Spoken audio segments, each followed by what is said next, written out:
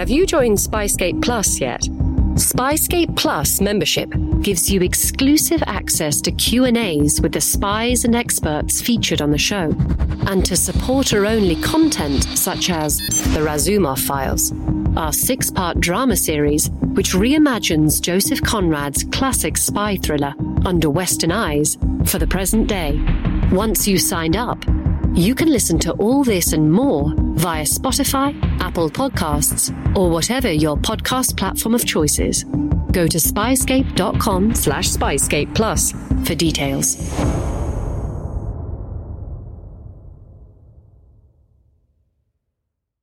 Incoming transmission. Welcome to True Spies. Week by week, mission by mission, you'll hear the true stories behind the world's greatest espionage operations. You'll meet the people who navigate this secret world. What do they know? What are their skills? And what would you do in their position? This is True Spies. We want to bring justice to the Klinghoffer family, really. We wanted to fulfill that wish of that one family and bring justice to he and his wife. And most people didn't care about that, quite frankly.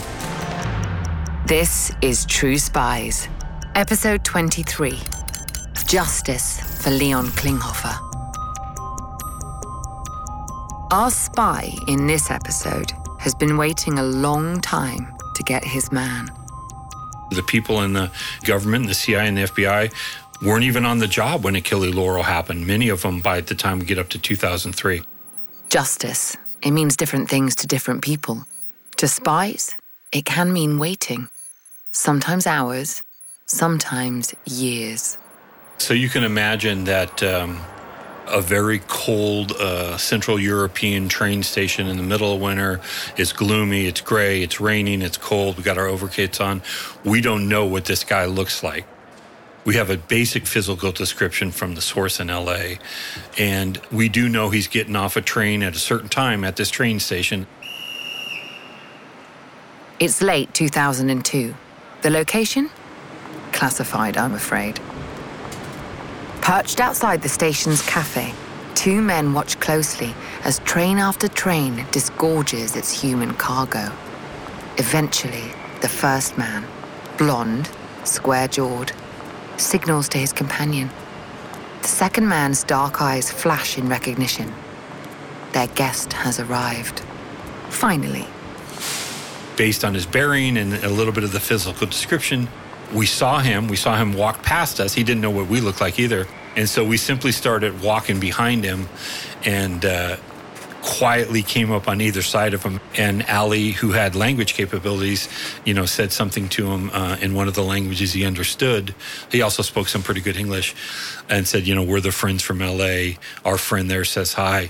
And he immediately kind of jerked his head. And then we said, please come follow us. We're going to take you to a meeting site where we can sit down and talk. The USA was preparing to invade Iraq, but it needed justification. We've been here before on True Spies. Weapons of mass destruction, real or imagined, were one line of attack. Another was to prove that Saddam Hussein was harboring America's enemies. On that gloomy October afternoon in Central Europe, one of the most decorated pairings on America's Joint Terrorism Task Force were working towards the latter. My name is Bob Doherty. I'm an operations officer for the Central Intelligence Agency. I'm retired now, but I spent 26 years doing that job undercover. One of the most significant parts of my career I spent in the U.S. on a FBI Joint Terrorism Task Force, where I worked with many great FBI special agents, including one who became a very close professional colleague of mine, Ali Ahmadi. In the middle of a crowded terminal, Bob Doherty, CIA, and Ali Ahmadi, FBI, had just made contact with a valuable informant. We didn't know if this guy was going to come out of Iraq. We had traveled thousands of miles to meet with him. Both parties had taken a risk on the meeting. Even today, Bob can't share the identity of his tipster. What we do know is that he had access to the inner sanctum of Saddam Hussein's government. In other words, he was gold dust. But it's not as if he had nothing to lose. If Saddam's notoriously brutal regime caught wind of this well-respected Iraqi's betrayal, he would almost certainly be executed. So, how do you get a man with secrets like that to open up? It's about rapport.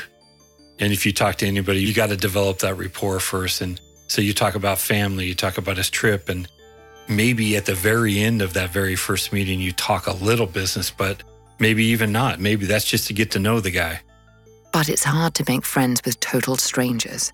It always helps if someone can put in a good word for you. Our source in LA had told him, you're going to meet two guys from the U.S. government. That's all they told him. And that was enough to fit that situation. Since he trusted that man, our source in L.A., and they had known each other previously and developed a relationship, and then that gave us bona fides to meet with him cold without having met with him before. Obviously, once we started meeting him and talking to him, at the right time, we would reveal exactly who we work for in the U.S. government. And we were upfront about it. Obviously, we used alias names. That's pretty standard. The more authentic and legitimate you are, usually that is the best course of action. Bob and Ali's softly approach was a crucial first step in gaining their informant's trust. But as it turned out, they wouldn't have to work too hard. After all, the fear of loss is the most unforgiving interrogator. He was an intelligent man, and he saw the writing on the wall, and what he did was he said to himself, what's the best move for me to protect my wife and my family, given that what's going to happen? And he told us, you guys are going to invade Iraq. I know it's coming. And we said, yeah, look, we don't know that we're going to invade. Why do you say that? He's like, look, I know you guys are going to invade. You may not know it, but I know it. And that's one of the reasons I'm talking to you.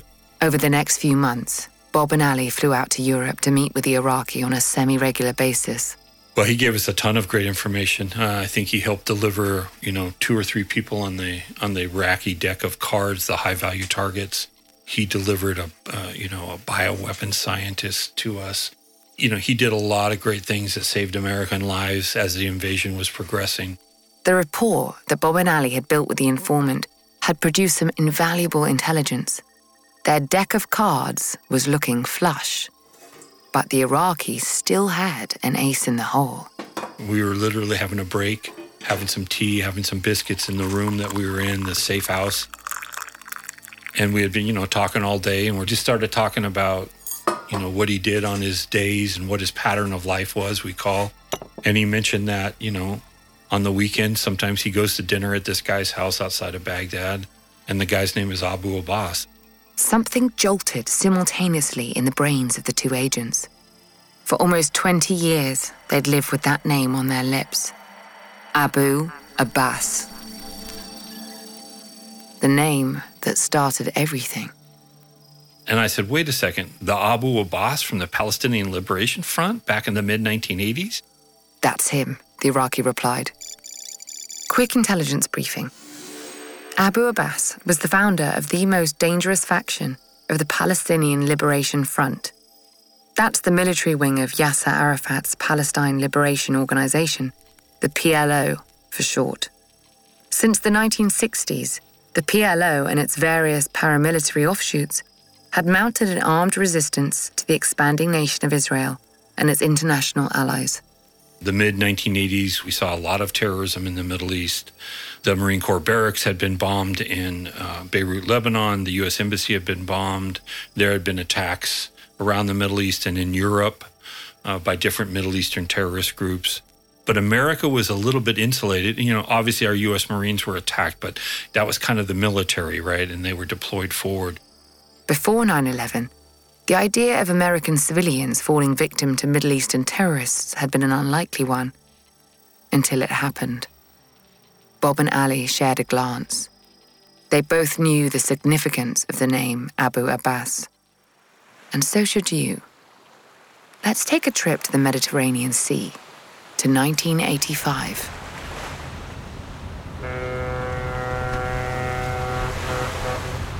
On the 7th of October, 1985, Bob and Ali were strangers to each other.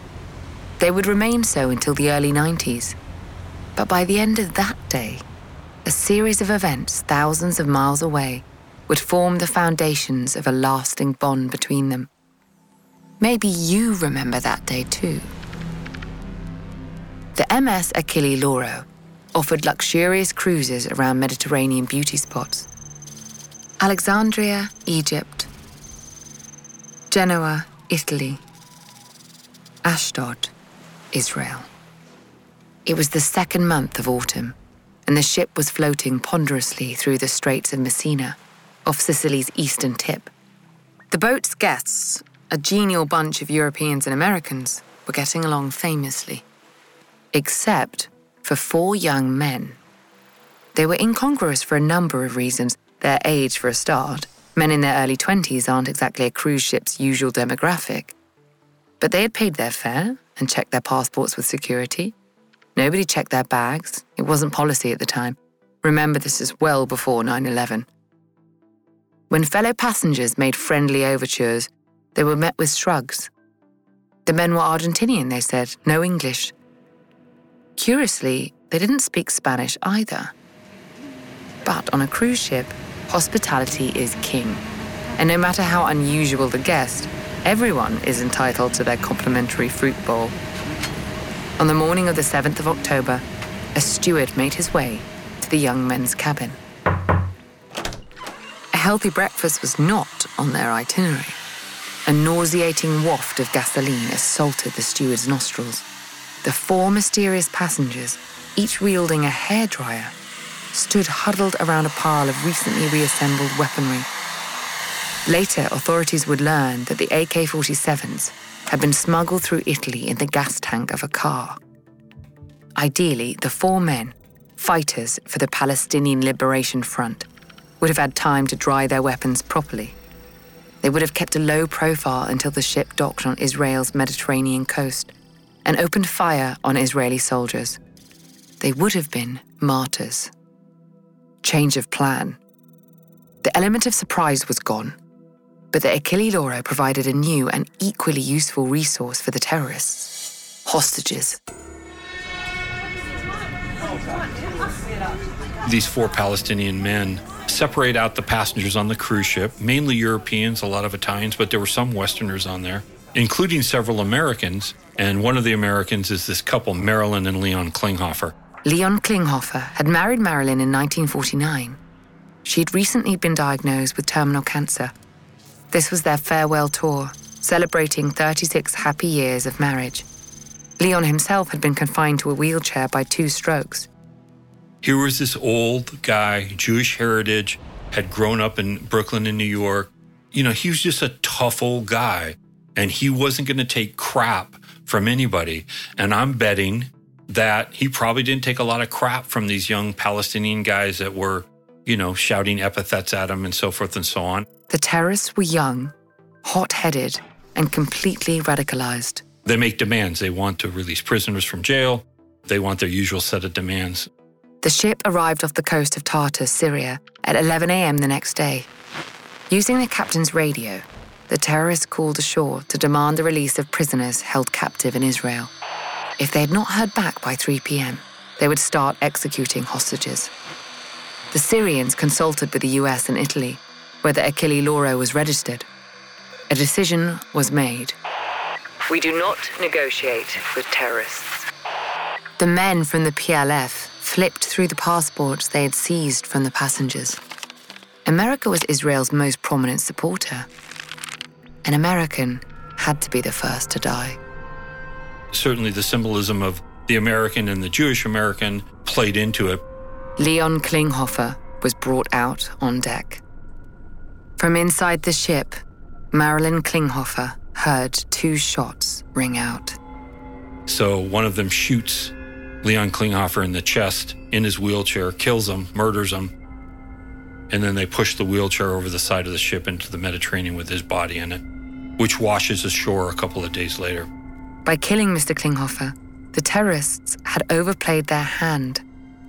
A hijacking could be walked back, explained away as a political statement.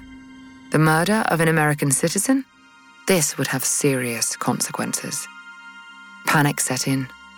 The leader of the 4 terrorists, who had fired the shots, radioed the Syrians again. The PLF needed asylum, a hostage was dead. The Syrians refused.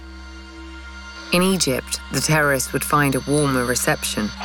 Bobbing outside Port Said on the Suez Canal, the ship's captain radioed ashore. His crew and the passengers were alive and well, he claimed. Through the crackle of the static, no one could tell that the barrel of a Kalashnikov was pressed to his temple. The Egyptian government under President Hosni Mubarak was well disposed to the aims of the PLF. In the early hours of October the 10th, a tugboat brought the 4 men back to land. News of Leon's death reached the Americans quickly. They petitioned the Egyptians to hand over the terrorists. President Mubarak said they had already been allowed to leave the country. Mubarak was between a rock and a hard place. He either jeopardized a recent treaty with Israel and millions in American foreign aid, or risked alienating his Arab allies in the Middle East. It was best for him to be rid of the Palestinians. The only problem was, he'd lied to the media. They hadn't left the country at all. Instead, Mubarak's government had allowed the terrorists to reconnect with the mastermind behind the hijacking, Abu Abbas. And they were able to arrange or convince Egyptian authorities to put them on a commercial airliner. I think they were flying to Tunisia, if my memory serves correct. Thanks to President Mubarak's eagerness to avoid blame, Abu Abbas was smuggled aboard a commercial Egypt Air flight to Tunisia, reunited with the men that he had personally shaped for violence. And now, airborne and halfway to Tunis, he might have felt safe. If he had, he was seriously underestimating the lengths that a wounded USA would go to. President Reagan at the time orders Navy F-14 Tomcats off an aircraft carrier to intercept this commercial airline flight in flight, and they force it down into Sigonella, Italy. Literally flying in the face of international law. The American fighter pilots used their particular powers of persuasion to ground the commercial jet at a NATO airbase in Sicily. And there it's surrounded by what would become the precursor to SEAL Team 6, U.S. commandos, to take these guys into custody. The Italian police, the Carabinieri, the kind of paramilitary police show up as well because it's their country. And there's kind of this tense standoff between the Italians and the Americans. Neither side, and the Americans in particular, wanted this to get ugly. Both the hijacking and the grounding of the jet had taken place on Italian territory. The US had no jurisdiction, and certainly hadn't asked the Italians permission before grounding the plane. A firefight, especially with an ally, would be hard to justify on the world stage, even in the wake of a murder. The Americans backed off. And finally, the Italians went out and kind of take control of the situation. And eventually, Abu Abbas is let go. He's let free by the Italians. The 4 hijackers themselves are actually arrested by the Italians, and all of them are prosecuted and convicted and do long jail terms. I think the last one was just released a year or two ago. But you have a situation where his 4 men carry out this hijacking and this murder at his behest. He joins them at the end of it, and he walks away scot-free, and they pay the price for him masterminding this whole operation. Even though it happened over 30 years ago, you can still hear that undertone of outrage in Bob's voice. Before long, Abbas was on a flight to Yugoslavia. Still an internationally wanted man, he evaded capture for years before eventually resurfacing in Gaza in 1996.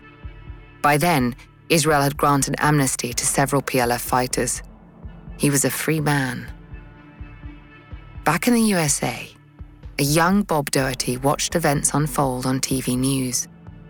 As a student at the University of California, he worked odd jobs, stacking shelves, washing dishes, anything that paid the bills. Now, he saw a path unfolding in front of him. After all, this was Ronald Reagan's America. Patriotism was the order of the day. And so I kind of knew that, all the guys I hung around with college, we were all going to do maybe something of service. I knew I wanted to serve somehow. And so I applied to a bunch of different agencies. In fact, the DEA, the FBI, the CIA, probably would have gone into the military if I hadn't done one of those things.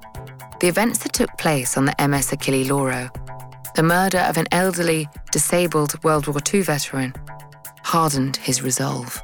It definitely struck me at the very beginning of my career that this was one of the motivating factors of why I wanted to do this job. Within a year, he'd achieved his goal. I was a little bit of an anomaly when I joined the CIA in 1986. In fact, out of my class of maybe 40 or 50 young officers, I was the only one that came geographically from west of the Mississippi River in the U.S. But since I was the only one from the West, of course, I became known as California Bob because that's where I was born and raised. Suffice to say, California Bob, an avid surfer with a laid-back attitude, was not a natural fit for the buttoned-down Ivy League world of the CIA. But the agency must have seen something in him. Every CIA officer goes through a psychological profile. It's pretty extensive, right, as part of your hiring process. And at some point, they kind of tell you, once you get hired, kind of how you came out. And it's always interesting to me. We do a Myers-Briggs one, which measures people on 4 scales. And the first one is either introvert or extrovert. And what's interesting is most CIA case officers are introverts. We're not extroverts. And I was one. That's right. It's the quiet ones you need to look out for. You see, the thing about quiet people is that they tend to listen more than they speak. You have to be a very good listener, and you have to be a very good assessor of people, not only what they're saying, but what they're doing and what that might mean. So they probably saw those things in me. If you're a long-time listener, you'll know that much of a CIA field agent's work revolves around recruitment, turning potential enemies into friends. Most of the time, that involves working under an assumed identity. Surely it takes some of an extrovert's confidence to pull that off. You had the case officers that could become the other people, could become the chameleons. And a lot of times they did very well in what we do, spotting, assessing, developing, and recruiting other human beings to be sources for us, right? Convincing them to commit espionage for us, to spy for us. But I also found I could never be that guy. I could never be other than who I was. Well, I suppose there's more than one way to skin a cat. Just being yourself and being authentic and legitimate and honest carried through. And I was very successful at recruiting very good human sources and assets. And when you talk about the recruitment process of convincing anybody in any field to do something, whether you're convincing a girl to go on a date, whether you're convincing, some other corporate guy to accept your deal, whether you're convincing someone to, trade secrets with you, you have to appeal to that human emotion, that rapport with them. And that is universal. That crosses linguistic boundaries, cultural boundaries, ethnic boundaries, and religious boundaries. Be yourself. It's not a mantra we usually associate with spycraft, but if it works, it works. And Bob's ability to form strong, real relationships would turn out to be incredibly valuable. In the years to come, FBI officer Ali Ahmadi, and no, that's not his real name, would be the most important of those relationships. He got into the FBI a little after I had gone into the CIA, so he's a little bit younger than I am. In the early 1990s, Bob and Ali were thrown together on a joint terrorism task force between the CIA and the FBI. From the moment Ali walked into the room, something about him stood out. Bob was sure they hadn't worked together in the past. An FBI agent of Middle Eastern descent was a rare thing at the time. There was no way he wouldn't remember. As the first meeting of the task force began, Bob cast his mind back. Bingo. His name had come up in a kind of a worldwide terrorist investigation we were looking at. A group had been targeting CIA officers worldwide, and Ali's name a name similar to Ali's popped up. And since I was from LA, I kind of came to LA to investigate it. As the memory flooded back, the color drained from Bob's face. This could be about to get very awkward indeed. It had been a dark night in the late 80s. Already working for the CIA, Bob had approached Ali on his college campus, suspecting the innocent student of involvement in a terrorist plot against the agency. I was probably a little bit aggressive because One of my really close colleagues in the CIA had actually been threatened in this terrorism plot that was evolving worldwide, and I thought Ali might be a part of it. So I was a little probably too aggressive, and he remembers that story because he told me to F off and went and had a beer at his local campus pub. But then, 5 years later, I see him walk into a room where we're having a meeting on the Joint Terrorism Task Force, and now he's got an FBI badge and a gun on his hip, and our eyes kind of locked across the rooms. I'm like, is that the same kid that I saw on this college campus? It was a remarkable coincidence that could have easily led to friction between the two when they next met as colleagues. For someone like Ali, who had faced suspicion and prejudice his entire life, it must have been hard to see the funny side. Fortunately, enough time had passed that he was able to put his first encounter with Bob Doherty behind him. In fact, when they got talking, they found that they had a lot in common. For a start, both their careers had been shaped by the Achille Lauro hijacking. Both had an axe to grind with Abu Abbas. He was still in school at the time, and he got a lot of flack for being from the Middle East. He always got into a lot of fights in school, he used to say. And so this also hit him as, oh, here we go again, kind of Middle Eastern terrorist groups harming and murdering an American in this case. And, the retribution is going to come down on me as someone of Middle Eastern descent here in the U.S., even though I'm an American citizen. I'm going to school. I'm a citizen of this country. And I think, he would say it spurred him on even more to want to join the FBI and kind of show that, hey, this is the good side of my people. We're not like a lot of these radicals who only represent the very thin minority of who we are. So I think it was a seminal event in his life as well. Before long, Bob and Ali were fast friends. I think it was kind of two outsiders thrown together, a little bit rebellious, a little bit disdainful of the system and the organization. As we grew in our careers, not willing to put up with any BS or bureaucracy. So that's what really kind of grew us together. Both men had something to prove and a deeply ingrained sense of justice. And in the case of Abu Abbas and the Achille Lauro hijacking, justice had not been done. Every day in America, 60 million packages are delivered, but we don't always know what's inside. He bent down to pick the package up. That's when the device detonated. Danger is everywhere, and no one is safe in Austin, Texas, as law enforcement hunts a serial bomber for 19 days. From Sony Music Entertainment, Campside Media, and Pegalo Pictures, this is Witnessed. 19 Days. Subscribe on Apple Podcasts to binge all episodes or listen weekly wherever you get your podcasts. Even by the early 90s, when they were working together on the Joint Terrorism Task Force, Abbas had slipped down the list of America's most wanted. And he wasn't even in hiding. At various stages in the years between 1985 and 2003, Abbas was a public figure. The Oslo Accords happened between the Israelis and the Palestinian Authority, and in some views, people like Abu Abbas were pardoned of any crimes they had committed before the Oslo Accords. So he was not in hiding per se. Since his mysterious departure from Italy, Abbas had bounced around the Middle East and North Africa throughout the 90s. By the turn of the millennium, he had all but vanished from the world stage.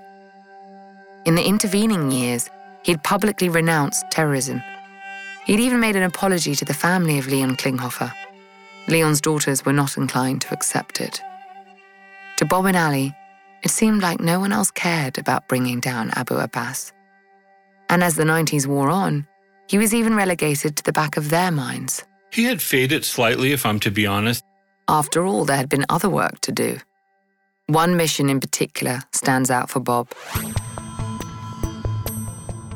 The year was 1998. Bob and Ali had been deployed to a foreign city to gather intelligence on a dangerous group of terrorists. Now, I'm afraid we can't be more specific than that. In any case, the mission went wrong. Their cover was blown. It looked like it was a trap, maybe even an ambush of some sort. We weren't armed at the time. We were in a Western country, and we kind of had to use our wits to kind of get out of harm's way in the middle of a city late at night. The agents would have to use every ounce of their training to get clear of the pursuers. just kind of running down alleys and ducking around corners, making sure we weren't being followed, and, jumping through this bar and going out through the back door and kind of realizing that we were clean, right? We were in the black. No one was following us. In the alley behind the bar, the men stood panting. They looked at each other and laughed. That was kind of one of those moments where that ultimate connection is made between two people. And literally, you don't have to say anything. You just we were in a dangerous situation. We relied on each other. We got through it. I can count on you 100%. You got my back and I got yours. On one humid LA morning in 2002, the trust between the two men would pay dividends. We were working on the Joint Terrorism Task Force together in Los Angeles.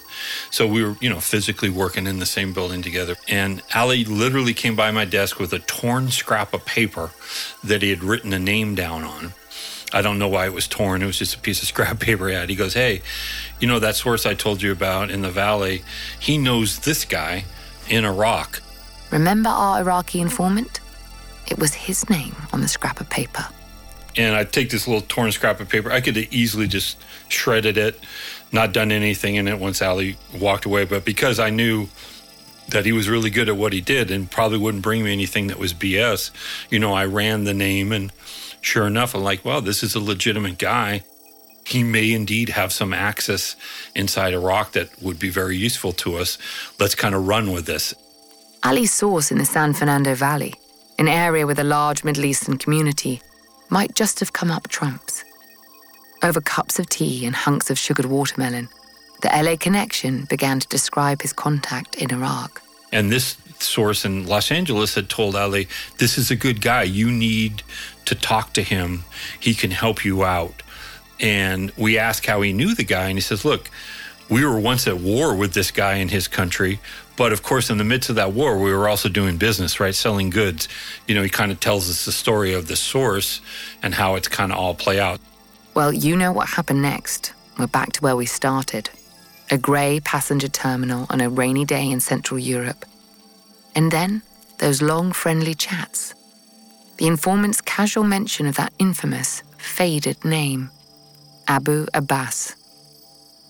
Back in that safe house in the early weeks of 2003, Bob and Ali reflected on the years that lay behind them. They'd been working together for over a decade. In that time, they'd shared a bond which had its roots in an event that took place before they'd even known each other's names.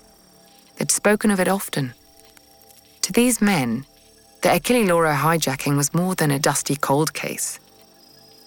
The news that Abbas was still at large and living in Iraq was an unbelievable coup for Bob and Ali, who had always harbored a personal resentment towards the terrorist. But would anyone else give a damn? That was a long time ago. I mean, literally the people in the government, the CIA and the FBI, weren't even on the job when Achille Lauro happened. Many of them by the time we get up to 2003. We want to bring justice to the Klinghoffer family. They had always, pushed for the hunt for Abu Abbas to bring him to justice. And so we wanted to fulfill that wish of that one family and bring justice to he and his wife. And most people didn't care about that, quite frankly. At any other time before those crucial months leading up to the invasion of Iraq, Bob and Ali's windfall might have been dismissed out of hand. Old news. But it wasn't any other time. The news of an old enemy being harbored at the bosom of the Iraqi establishment could be instrumental in garnering popular support for the invasion.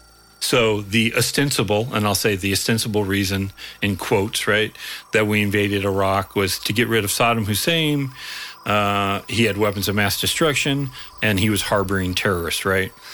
However, as we found out, there really wasn't weapons of mass destruction there, whether he moved them out beforehand. They really weren't there.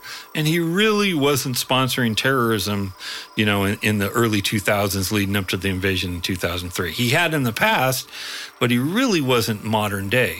So all of a sudden, Bob and Ali come along, and they have this case of this old terrorist who's wanted for killing an American.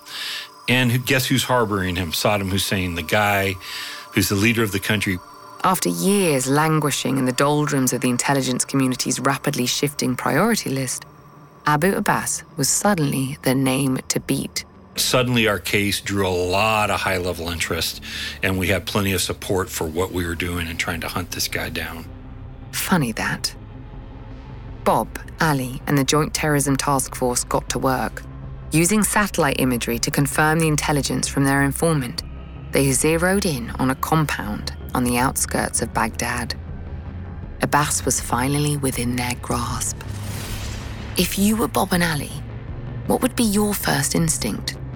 This man was responsible for countless ruined lives, not just the Klinghofers. Would you take him alive, find out what he knew, or make an example of him? Could you give the order to kill? At first, we said, let's just strike this guy. U.S. forces are moving towards Baghdad. Let's just, order a strike on his compound. A missile strike. It would have been a statement of intent. An appropriate opening salvo for the shock and awe invasion. For two agents with a no-nonsense, bureaucracy-light approach to justice, it was an attractive option. That was turned down because, of course, in retrospect, my speculation again, the administration wanted us to capture a real live terrorist who was being harbored by Saddam Hussein. The rejection stung. But, as you can imagine, the overarching aim of the Oval Office at this time, to justify the invasion of Iraq to the world, took precedence over Bob and Ali's personal desire to see an end to Abu Abbas. Bob took some comfort in the thought that if Abbas couldn't be removed outright, he could at least live to face the consequences of what he'd done all those years ago. Abu Abbas hadn't carried out or orchestrated any acts of terrorism in the past several years before his capture, but that does not take away from the horrific crimes he committed when he was active, including the killing of many innocent people, including kids. So I never forgot kind of that fact. Like, you're not forgiven for your sins. They're not forgotten. And he had committed a lot of sins in his early life. In April of 2003, as the first flush of violence tore through Iraq, the Americans made their move. We fed them the intelligence to special operations teams that raced up there kind of ahead of the invasion. It was 4:30 a.m. on a Tuesday morning when the helicopters roared over the residential compound in southern Baghdad. Moments later, its occupants were awoken by the deafening rattle of machine gun fire. With similar efficiency, the nasal yell of a public address system cut through the dawn. Caution, caution, caution. Abu Abbas, surrender. Coalition special forces have surrounded the area. Follow the instructions and move forward toward the voice. Raise your hands up and walk slowly. We will not harm you. Think about your family.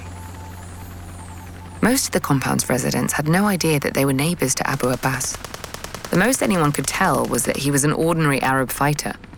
Those men were 10 a penny at the start of the invasion, and it would explain the guns. As commandos kicked down doors, broke locks, and searched each of the one-story buildings, they began to reassess their assumption. This kind of firepower was never deployed for a foot soldier. 2 hours later, the shooting stopped. Then we're able to grab him on the compound and bring him into U.S. custody. So Ali and I kind of thought, hey, this is kind of our case. We helped bring this guy to justice. Let's interview him. We wanted to interview him about Achille Laurel, of course. We wanted to interview him about anything he knew about terrorism going on in the world right now. We certainly wanted to interview him about his relationship with Saddam and the regime and any light he could shed on that. But, of course, we were denied that. So we were quickly moved out of this case. And in fact, our source that we had been handling and providing intelligence on that led to Abu Abbas was being handled by other people now who were closer to the action, which was fine. That was the natural order of things. Understandably, Bob and Ali were disappointed. But that was nothing compared to what they were about to find out. We really couldn't charge him with anything because all the laws that the U.S. put on the books called extraterritorial laws on terrorism were put on after the Achille Laurel and the murder of Leon Klinghoffer. And so there was really no applicable U.S. law that we could charge Abu Abbas with for the murder of Leon Klinghoffer or the orchestration of the murder of Leon Klinghoffer in 1985. Put yourself in Bob and Ali's position. How would you feel? You have Abbas in custody, but you've been denied the opportunity to interview him. You know, everyone knows, that he orchestrated the attack on the Achille Lauro, which led to the death of an American citizen. Yet we cannot bring him to the U.S. and charge him with any applicable law. We cannot bring him to justice. Imagine the frustration. Month after month, the legal wrangling wore on. Could it be that Abbas was about to be released? Would this be Italy all over again? And then, fortunately for us, because this man had killed many people, he suffered a heart attack while in U.S. custody and died. Almost a year after he'd been captured, Abbas was dead. Chubby, chain-smoking, and pushing 60, he had hardly been a picture of health. His face was pockmarked with the shrapnel of a violent life. Whatever the cause of his death, and there have been questions. I'm not going to comment on that. Very few tears were shed for Abu Abbas. Bob remembers when they first heard the news. I think we're actually working that day on the JTTF, and so we looked at it as the conclusion of a successful mission. You know, from 1985 on, someone had brought this guy to justice. Took all the way to 2003, but we finally did it. We felt good about the Klinghoffer family and the daughters. 16 years on, Bob still has the headline from that day's newspaper. Planner of 85 hijack captured. We got lucky, that's for sure, and we were happy. It was a very happy moment for us, actually. 18 years, 2 whole careers, had been shaped by the actions of Abu Abbas. Bob and Ali had, one way or another, achieved what they'd set out to do. Yes, the Klinghoffer daughters would have liked to see their father's murderer stand trial. Bob and Ali, who despised red tape, would have liked a cleaner end to the life of Abu Abbas. But in the grubby world of global geopolitics, justice is so rarely perfect. Sometimes it's enough that it comes at all. That's what gave Ali and I just a little bit of closure to the case, even though it was a little bit bittersweet that we never got to interview him. I'm Vanessa Kirby. Join us next week for another debrief with True Spies. We all have valuable spy skills, and our experts are here to help you discover yours. Get an authentic assessment of your spy skills, created by a former head of training at British Intelligence, for free now at spyscape.com.